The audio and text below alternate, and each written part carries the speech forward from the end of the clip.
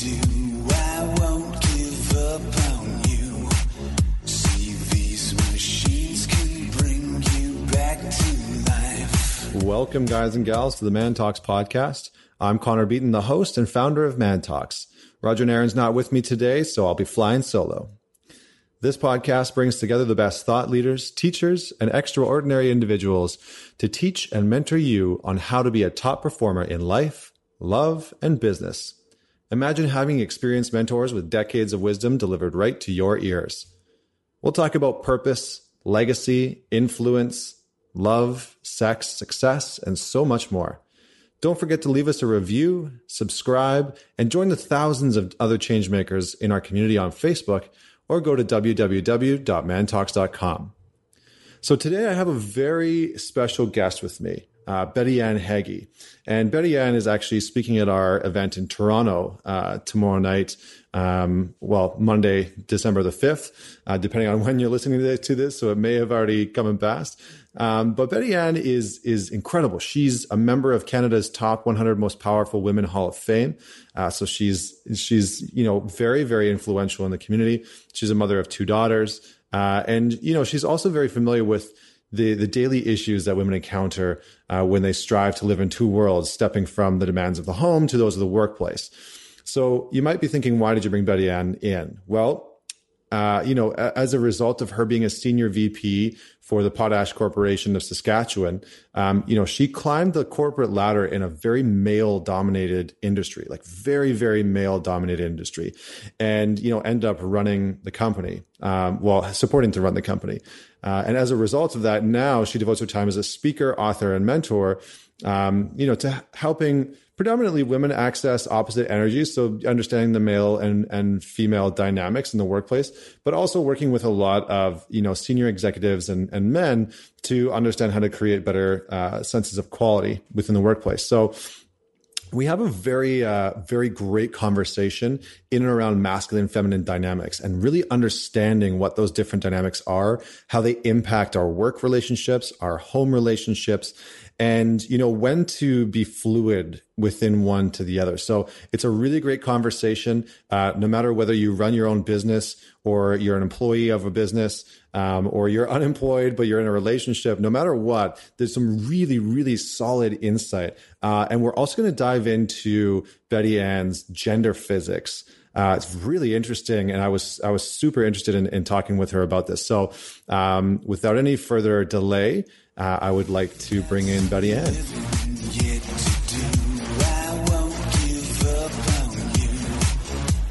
All right, Betty Ann, thank you so much for coming on the podcast. I'm excited to have you. It's great to be here. Thank you. The question that we love to ask our guests at the very beginning, which is, tell us a defining moment about your life that really shaped and crafted who you are today. I worked in a male-dominated business as a young woman, and it was a commodity business. It was potash. And what happens with commodities is that when you have more supply than demand, prices fall. And when prices fall, companies lose money, and it's not a surprise to see that the top echelons of the company are often replaced. And that was the situation for me. They brought in a new CEO who was not only from outside our company, he was from outside our country. And he was from southern United States, and we thought he talked really funny. And he came into Potash, and he was this very, a U.S. military man, very masculine energy. And he came in and looked at the numbers and said, we got to close down a plant. And when he decided to close down a plant, the locals were up in arms. This was a crown corporation, and people believed that these mines belonged to them. And people were standing up in legislature and complaining, and one person wrote a letter to the editor of the paper and said, this guy cannot manage his way out of a pay toilet. Well, I can tell you that he was livid. This is a very masculine energy guy. Somebody was attacking his reputation, and I was a new vice president, and he was, get to the bottom of this. I want to know who wrote this letter. Well, when you write a letter to the editor of the paper, you have to put a name, an address, a phone number. The name was fictitious. The address and the phone number were accurate. And the address and the phone number belonged to one of our hourly paid workers. But he didn't write the letter. So you can probably imagine who did. Yeah, it was his wife. Oh, boy. And yeah. So, our CEO, I observed this. This is this masculine energy guy that I used to say he's a walking, talking Viagra tablet. And I just thought he was going to stay in his masculine energy and he'd probably fire the husband, publicly humiliate the wife for not presenting herself accurately, maybe even decide to charge her. His pockets are deeper than hers in a court of law. And he did none of those things. He switched over to what I would call feminine energy, or to the attributes that we would think of as the feminine. He called her up. He invited her for coffee on neutral ground. They met at the Sheraton. And when she showed up, she was shaking like a leaf. And he didn't talk and try to convince her of the reasons why he needed to do things. Instead of that, he listened. He listened to her tell about her stories of her neighbors that had to move because he was closing down a plant. And then he empathized. And then he found common ground with her by saying, I understand exactly what you're going through because my father was an hourly paid worker and we had to move around a lot when I was a child. And I remember leaving behind my best friend Billy when I was 5 years old. And I never saw Billy again. And by the time they left that coffee, she was not only his best advocate. She not only was not his enemy anymore, she became his best advocate. And she went out and told all of the other hourly paid workers and their wives that he was doing the best thing he could do for the company. It made such an impression upon me to see this man be able to switch, take the tough stand when he needed to, because he needed to save the company. He just viewed it like cancer. You got to cut off part of it if you want the entity to live. It's not what you want, but it's the best decision you can make. And yet, when he was faced with an adversary, instead of coming down hard and continuing to be tough, he switched right over, showed his vulnerability, found common ground, connected with her, and made an advocate out of an adversary. And it just made such an impression upon me that there are important ways of acting in the world, that finding the attributes that are appropriate for every situation. And that when we're only using the attributes of the masculine or only using the attributes of the feminine, we're like a bird flying on one wing. That's a very, very good way of putting it. And I love the story. And, I think one of the reasons why I've been really excited about interviewing you on our podcast is because of the work that you do, in gender dynamics and talking about the masculine, the feminine energy, not just in the workplace, but in life in general. And I think that, you're a great storyteller, which I think we all just heard.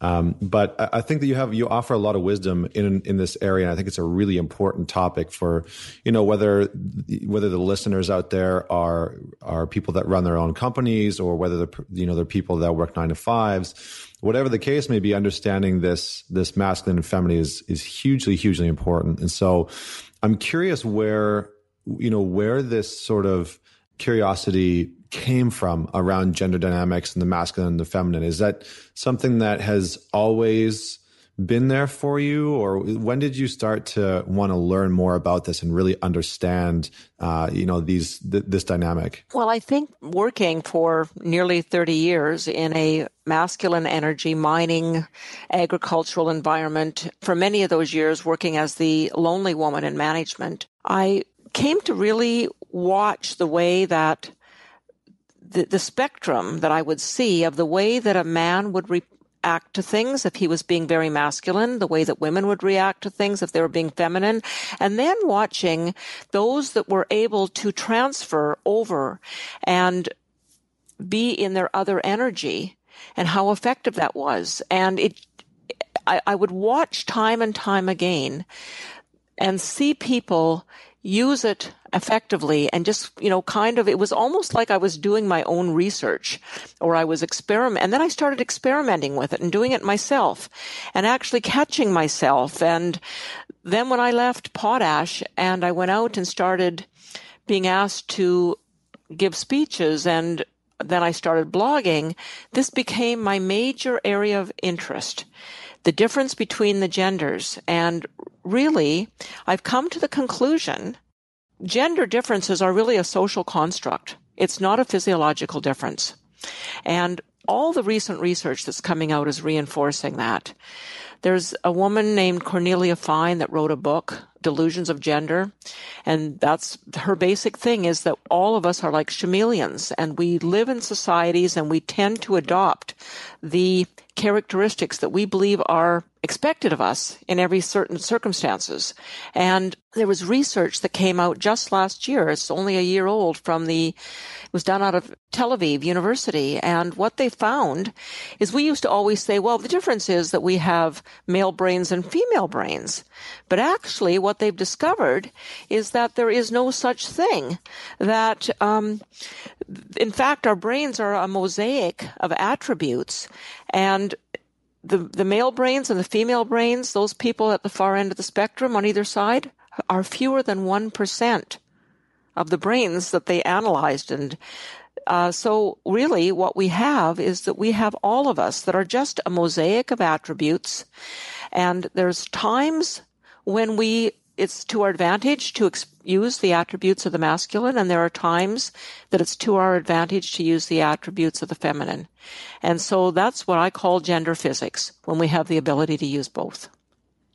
Interesting. Yeah, I mean, so what about because I'm sure that some of the listeners out there, having heard some of this, maybe not having, seen any research before, are intrigued because, obviously where people go to first and foremost around gender distinctions is the physiological, right? Is we have different parts, and, men have quite a bit more testosterone and women have more estrogen. And, just based on some of this biochemical differences, people kind of go into that space, that those chemicals are going to make you react differently in certain situations. They're going to call forward different reactions. So what are your thoughts on some of that based on the research you've done? Well, the research that I've done has been anecdotal. But I've read a lot of research, and really what I believe is that we have these different attributes that we're born, we're labeled pink or blue, we're socialized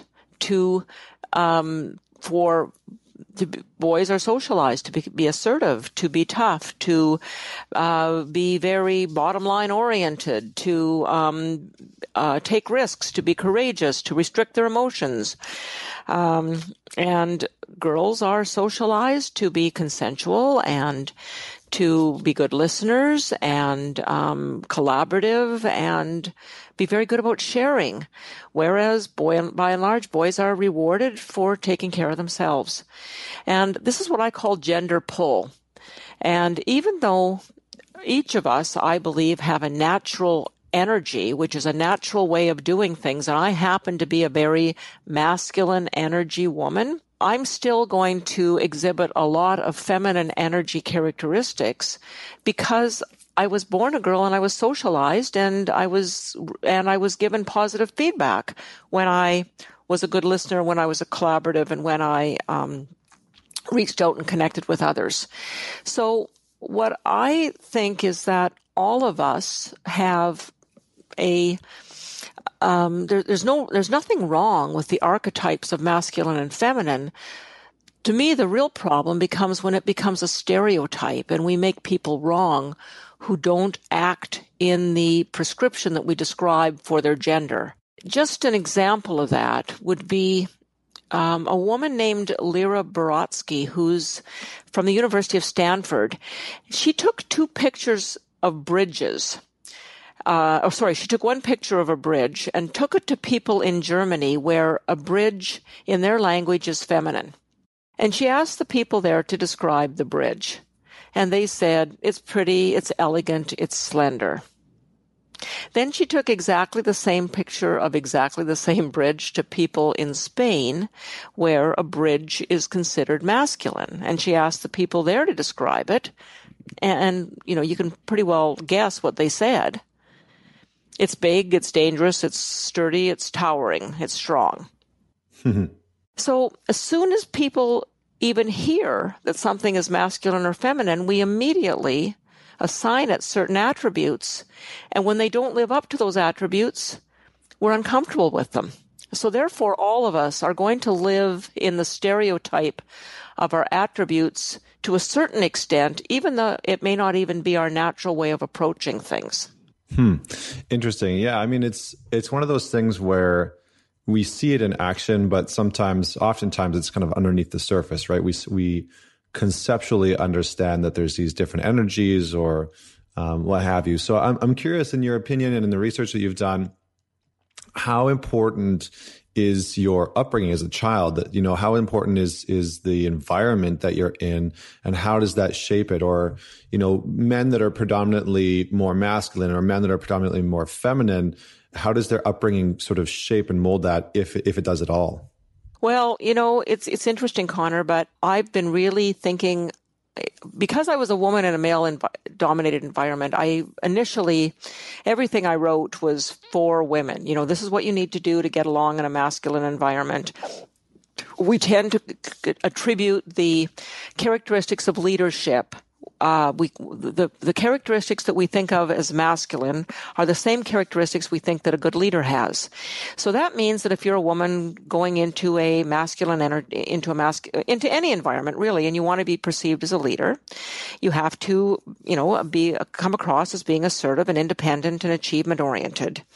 In fact, there's research out of the University of Michigan that showed that women who described themselves using those characteristics got hired, and those who described themselves with characteristics we think of as being feminine, such as warmth and supportiveness and nurturing, they didn't get hired. And there's also research out of the University of Stanford where they followed women from their business school, and they found that women who will present themselves using masculine energy characteristics are perceived as a leader. And they got promoted not only more than other women, but more than men as well.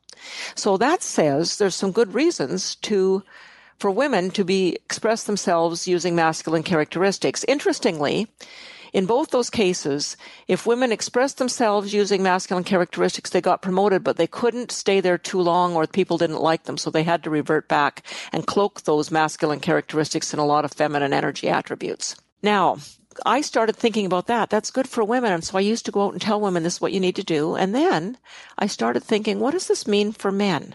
Because men, if I want them to be able to use feminine energy attributes, how difficult is that for them?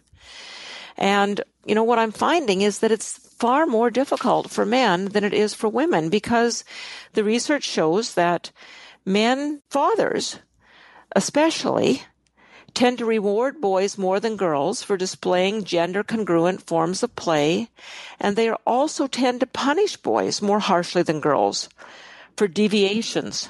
Just to jump in there, so when you say gender congruent, just to clarify for the listeners, what you're really talking about is rewarding behavior for boys when they play into a more masculine stereotype. Is that correct?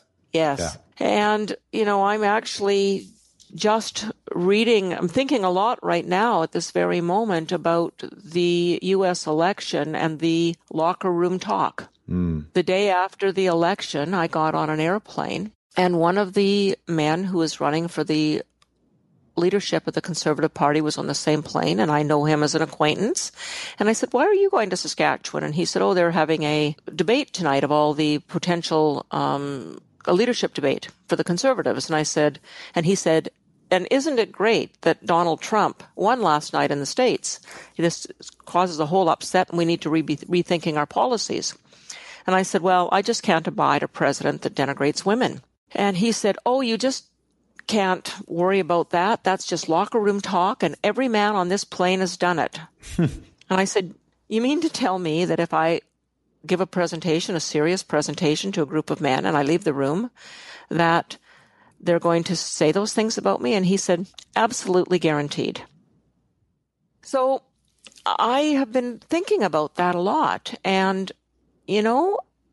I do believe that men are socialized to separate sex from emotional commitment. And that means that they tend to say things to order to be one of the boys, and it actually leads to disassociation. And ultimately, it cuts them off from being connected in relationships in a satisfying way. And it leads to emotional repression. And what a negative thing.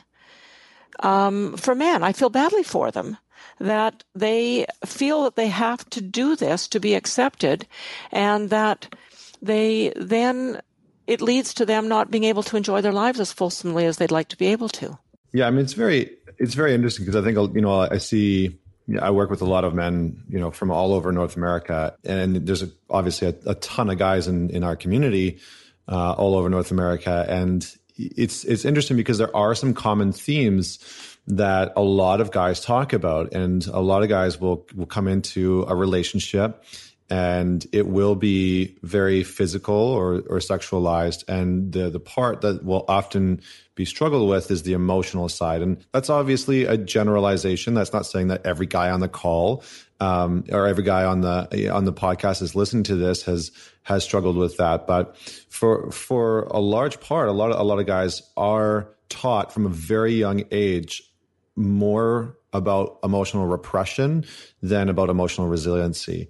And it seems to be something that we try and instill in our kids, is this emotional resiliency, but suppression ends up happening. So I'm curious from your end, what does some of that look like? Because I think for our listeners, just for them to get a good sense of what does emotional repression feel or sound like, there's probably some triggers as a kid that they were told or that they heard that started to create that construct for them. So can you unpack that a little bit for us? Well, I think, first of all, when boys are told to, when boys are rewarded for restricting their emotions, first of all, from the time boys are little, unfortunately, for being compared to a girl it's a way of being diminished. So boys are told, don't cry like a girl. And when boys get older, they're told, don't drive like an old woman. Anytime you want to denigrate a man, you compare him to a woman. And yet, those characteristics of the feminine are the characteristics that are going to allow him to connect with others, and from that, he's going to have a more satisfying life with better relationships. So when you restrict your emotions and you're not vulnerable, I think it really boils down to boys have to learn to be honest. And they have to learn to be able to say what is bothering them without feeling that in some way it makes them weaker. Yeah, I mean, it's interesting because I see, and I think there's, a lot of guys, oftentimes in private, but sometimes at our events, will be very vocal about there's a lot of shame or guilt around just feeling certain emotions, right? And, things like sadness or those sort of emotions that are often equated with the feminine they sometimes carry some shame with them. So, it's interesting to hear your perspective, because I think it's hugely important. I'm also curious, just to circle back with the women that you work with, because you were in such a male-dominated industry, and I think for all the guys listening to the call, guys that I speak to and work with everywhere, they want to understand how to really show up as a better leader and create that equality, and they want to understand how to show up in their relationship, especially, and create that space for their partner to feel like they're thriving. And so I'm sure that all the guys, that are listening to the podcast probably heard you talk about, when you give advice to the women that you worked with about how to succeed in a male-dominated industry and space.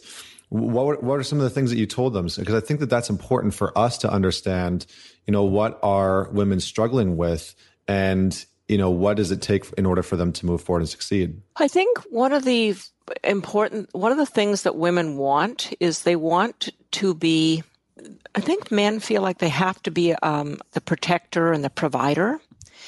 And really what women want is a partner. We want someone who walks beside us, who acknowledges how we're feeling and who's willing to share their feelings with us. And, women are going to school and getting good marks and getting good jobs. And so they're out in the workplace making it. And they want somebody that they can share this with, somebody who's a partner where they can have good conversations and their feelings are not dismissed or denied. I think too often, because men have had to repress their emotions, they are uncomfortable when women express theirs. And so, I read so many articles about men who are afraid that women are going to cry at the office and they don't know how to deal with it. And so my advice to women is always, you have to understand that if you express emotion at the office, these guys don't know how to handle it. In fact, they don't think that you can actually express emotion and think at the same time. Interesting. So they think if you're expressing emotion that you're not thinking. And so so what I say to women is, really, tears for you are no different than a man pounding his fist on the desk. What it means is that both you and the man were attached to a program and an outcome, and your tears show your passion for that program, and his pounding his fist on the desk shows his passion for that program. But he's quite comfortable with reverting to anger to pound his fist, but he's not comfortable with you reverting to tears. Now, ultimately, I'd love to see all men get comfortable with tears, both with themselves and others. But what I say to women is, if you can feel tears coming on, say to the man that you work with, look, you're just going to have to excuse me for a moment because I am really attached to that program and I am going to cry. And I've just give me a moment to compose myself. And if you've got a bottle of water, if I can drink instead of having a Kleenex, that might help me. So what I'm saying, I'm always saying to women, make it open, acknowledge it, and say, and try to help them understand and make them comfortable with the fact that you're not blaming them and there's nothing they have to do. It's not up to them to defend you from protect you from your tears. It's just up to them to be there with you. Yeah, absolutely. I mean, that's great advice. And I think, as guys, I'm sure that we can all relate to this. But a lot of men will try and go into fixing mode, whether it's in the office or in the relationship, and we'll see the tears. And this is a little bit of a generalization, but I know it's something that a lot of men struggle with. And we'll see the tears or we'll see the upset, and we'll immediately go into a space of trying to solve or fix the problem. Or we'll become defensive because we'll feel like we've caused that reaction within the woman that we're working with or within our partner. And so I think that prefacing that you just gave there is great, because it allows space for us to probably hear what's going on as men, and for women to kind of take care of their side. But I'm curious in terms of the age gap. And what I mean by that is, you've probably worked with a lot of guys that are, 50s and 60s and maybe even later than that. And I'm curious as if you've seen a gap in how men work with women in the workplace between the younger generation and the older generation. Like, do you feel as though the younger generation is a little bit more emotionally adept and emotionally capable of handling this? Is some of these things that you're talking about predominantly in the older generation, or what's your take on that? Well, I have a little questionnaire. I'm going to give you a little bit of a roundabout answer here, Connor. I have a questionnaire that I give when I do a workshop on masculine and feminine, and it helps people establish what their go-to energy is.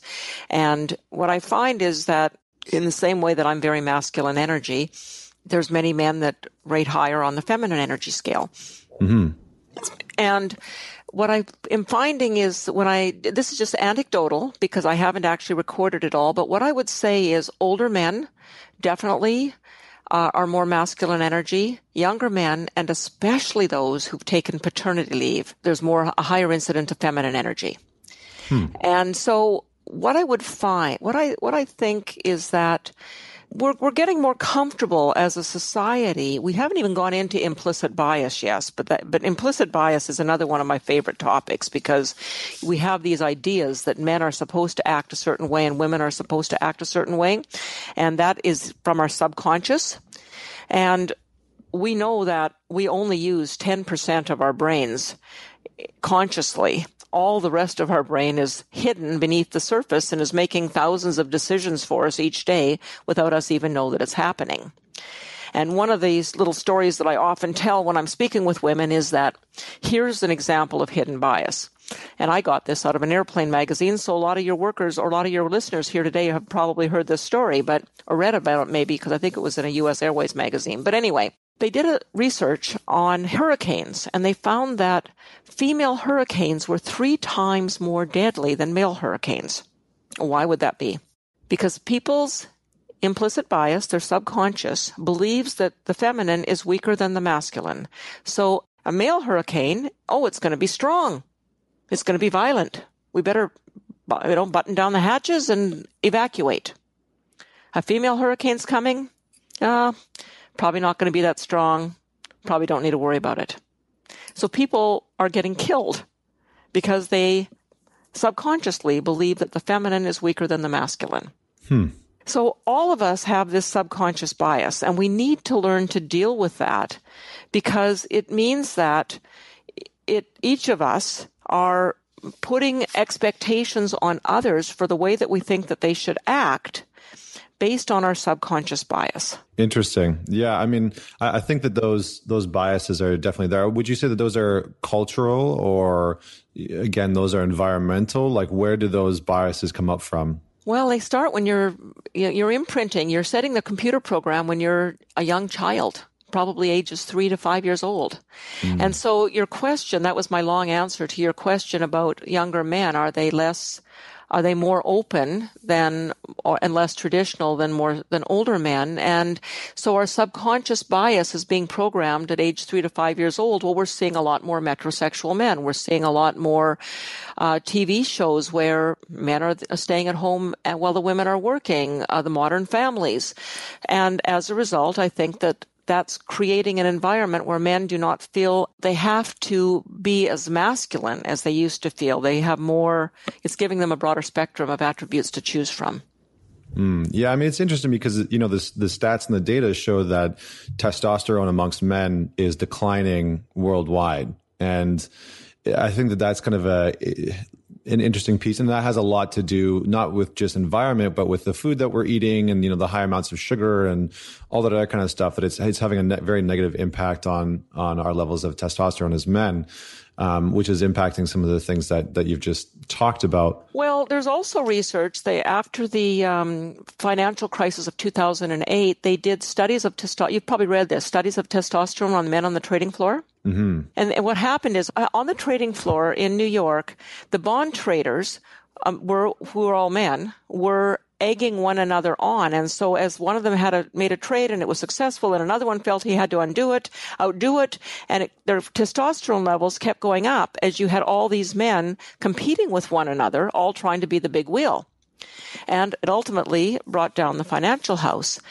Now that we're getting more women, and it's one of the good arguments for having more women and more diversity within organizations, is it is providing some balance, and it's lowering the testosterone levels, and it's creating a more measured environment around risk. Interesting. I mean, I just spoke on this topic. I just spoke on a panel in New York, and it was all about masculine and feminine dynamics in the workplace, and it was in front of like 1,500 women, and one of the guys on the panel was he's basically like the director of research for Morgan Stanley out of New York. And he had done a lot of research in and around masculine and feminine dynamics in the workplace and the benefits of diversity. And I found this really, really fascinating. And so some of the research that they've done, a couple other institutions have done this research and found the same thing, was that when you had a more gender equal board of directors, so CEOs, VPs, chairman, that kind of stuff, when you have a more gender equal, so almost the same amount of men and same amount of women, the stock price of the company would be much more successful and much more even than the stock price of an organization that was all run by men. And so what they found was companies that are, have a male dominated board of directors are oftentimes the stock price is much, much, much more volatile, because what's happening in the power dynamics is exactly what you just talked about. The men are competing within the hierarchy constantly, and the feminine energy seems to bring in this more organized sort of chaos, I guess you could say, because running a company is just always chaotic. So I found that to be interesting. There's a lot of research that reinforces the value of diversity in organizations and how they are, as you say, more stable, more risk averse, or risk aware, I think would be the better way of putting it, that they have better long-term outlooks, better growth patterns, etc., better upside in a down market. But what's interesting about that is that it doesn't have to be women that are there. It can be men exhibiting feminine energy characteristics. And that means that they do things like they say rather than falling into the let's all be really masculine and throw caution to the wind and show our confidence, they actually say, let's have a look at problem prevention and just not before we start and don't worry about, because quite often when you get a lot of testosterone, you'll get, well, don't worry about preventing problems. We'll resolve them later if we have any. Like, let's just jump into action. Whereas if you have a man that is more thoughtful and will say, let's just talk about problem resolution right now before we even jump in. Let's exhibit some caution and balance that against our confidence. You actually can get exactly the same attributes from an all men, provided that they don't allow themselves to fall into the let's just all hype one another up. Yeah, that's a really good point. Betty Ann, just as we have to wrap up, I find this discussion hugely important, but also, really like educational in a lot of ways. And I think what would be really valuable, just to kind of wrap things up here, is, for all the men out there who are listening to this conversation and, probably wondering, how do I still be really masculine, or how do I stay in my masculine if that's my natural tendency, but still support the women in my life? How do I still feel successful as a man in that energetic realm, but still really show up for my partner and, make sure that she feels taken care of in her feminine? How do I show up for the women that I work with or work for?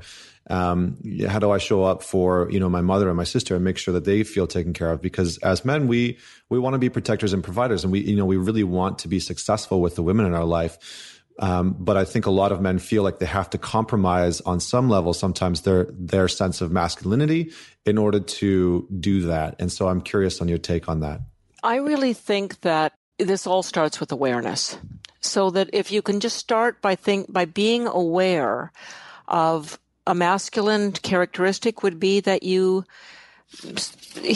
tend to take care of yourself. And when something good happens, you tend to step to the center of the room and say, yes, I'm very aware of my own attributes and I know how important my contribution was to this program and I'm willing to take credit. Stop and think, what's the other side of that? Okay, well, it's not just about me. It's also about the collective. So say, yes, I am willing to self-select my programs based on what I know are my natural strengths, but I also know that I can't do that no man is an island, and I can't do that without the help of all these other people, and I have to take time to acknowledge them. So it's like always being aware of what I call your complement, the complementary attribute for the virtue that you have, so that if you know what you want to get done, take time to listen to the people that have some good ideas about how to get there. Because the feminine energy will always provide the nuance. And quite often, you can overlook some important nuances in trying to get things done. So just always be taking the time to be aware of what energy you're using and how the complementary energy can really make your energy better. Fantastic. That's a really great answer. I love that. So we're going to have to wrap it up just for time's sake, but I do have a couple questions that I would love to just send your way for rapid fire. Are you ready for that? Okay. All right. So everybody usually asks what's the number one book that you would recommend, but I am curious about what is the one experience that you'd recommend? Going to see the gorillas in Rwanda. Oh, cool. Okay, that's a good one. What do you feel is the most underrated trait for modern day success? Listening. Good one. On the book note, what is the one book that you would take if you were stranded on a desert island, and why? Oh, stranded on a desert island. I thought you were going to ask what I'm reading right now. Stranded on a desert island. I would take Half the Sky by Nicholas Kristof. Okay. I've never read that book. I might have to go check it out. He's a New York Times columnist, and he writes about the value of women around the world and what they're contributing. Wonderful. And what is your single biggest lesson having worked in a male-dominated industry? That men are wonderful and have a lot to contribute, and that we really need to work with them and hold their hands to help them do what they need to do. Awesome. Who, in your opinion, do you think is the most influential person of all time? Eleanor Roosevelt. Oh, good one. All right. Well, thanks very much, Betty Ann, for being on the podcast. This was a great conversation, tons of value. And for all the listeners out there, hope that you got some great information out of this conversation. For more information on Man Talks, just go to mantalks.com for more podcasts, blog posts, and some of the videos that we're rolling out for the events, which are going live as we speak. Don't forget to subscribe on iTunes so you never miss an episode. And, leave us a rating on iTunes. It goes a long, long way. Help man it forward. Maybe share this with somebody that you think could benefit from listening to the podcast. And a big shout out. We just launched in Ottawa last Monday, a sold out crowd, 125, 150 people. Fantastic event. We're launching in Calgary, which is coming up. And really exciting, we have Betty Ann actually speaking in Toronto at our event in Toronto on December 5th. So if you're in the Toronto area, definitely check that out. We are also live in Chicago, Miami, and LA, and we're going to be launching early next year in Philadelphia, New York, and a few other cities, which we'll bring up next. So thank you so much for listening to the Man Talks podcast. Catch us next week with another inspiring conversation.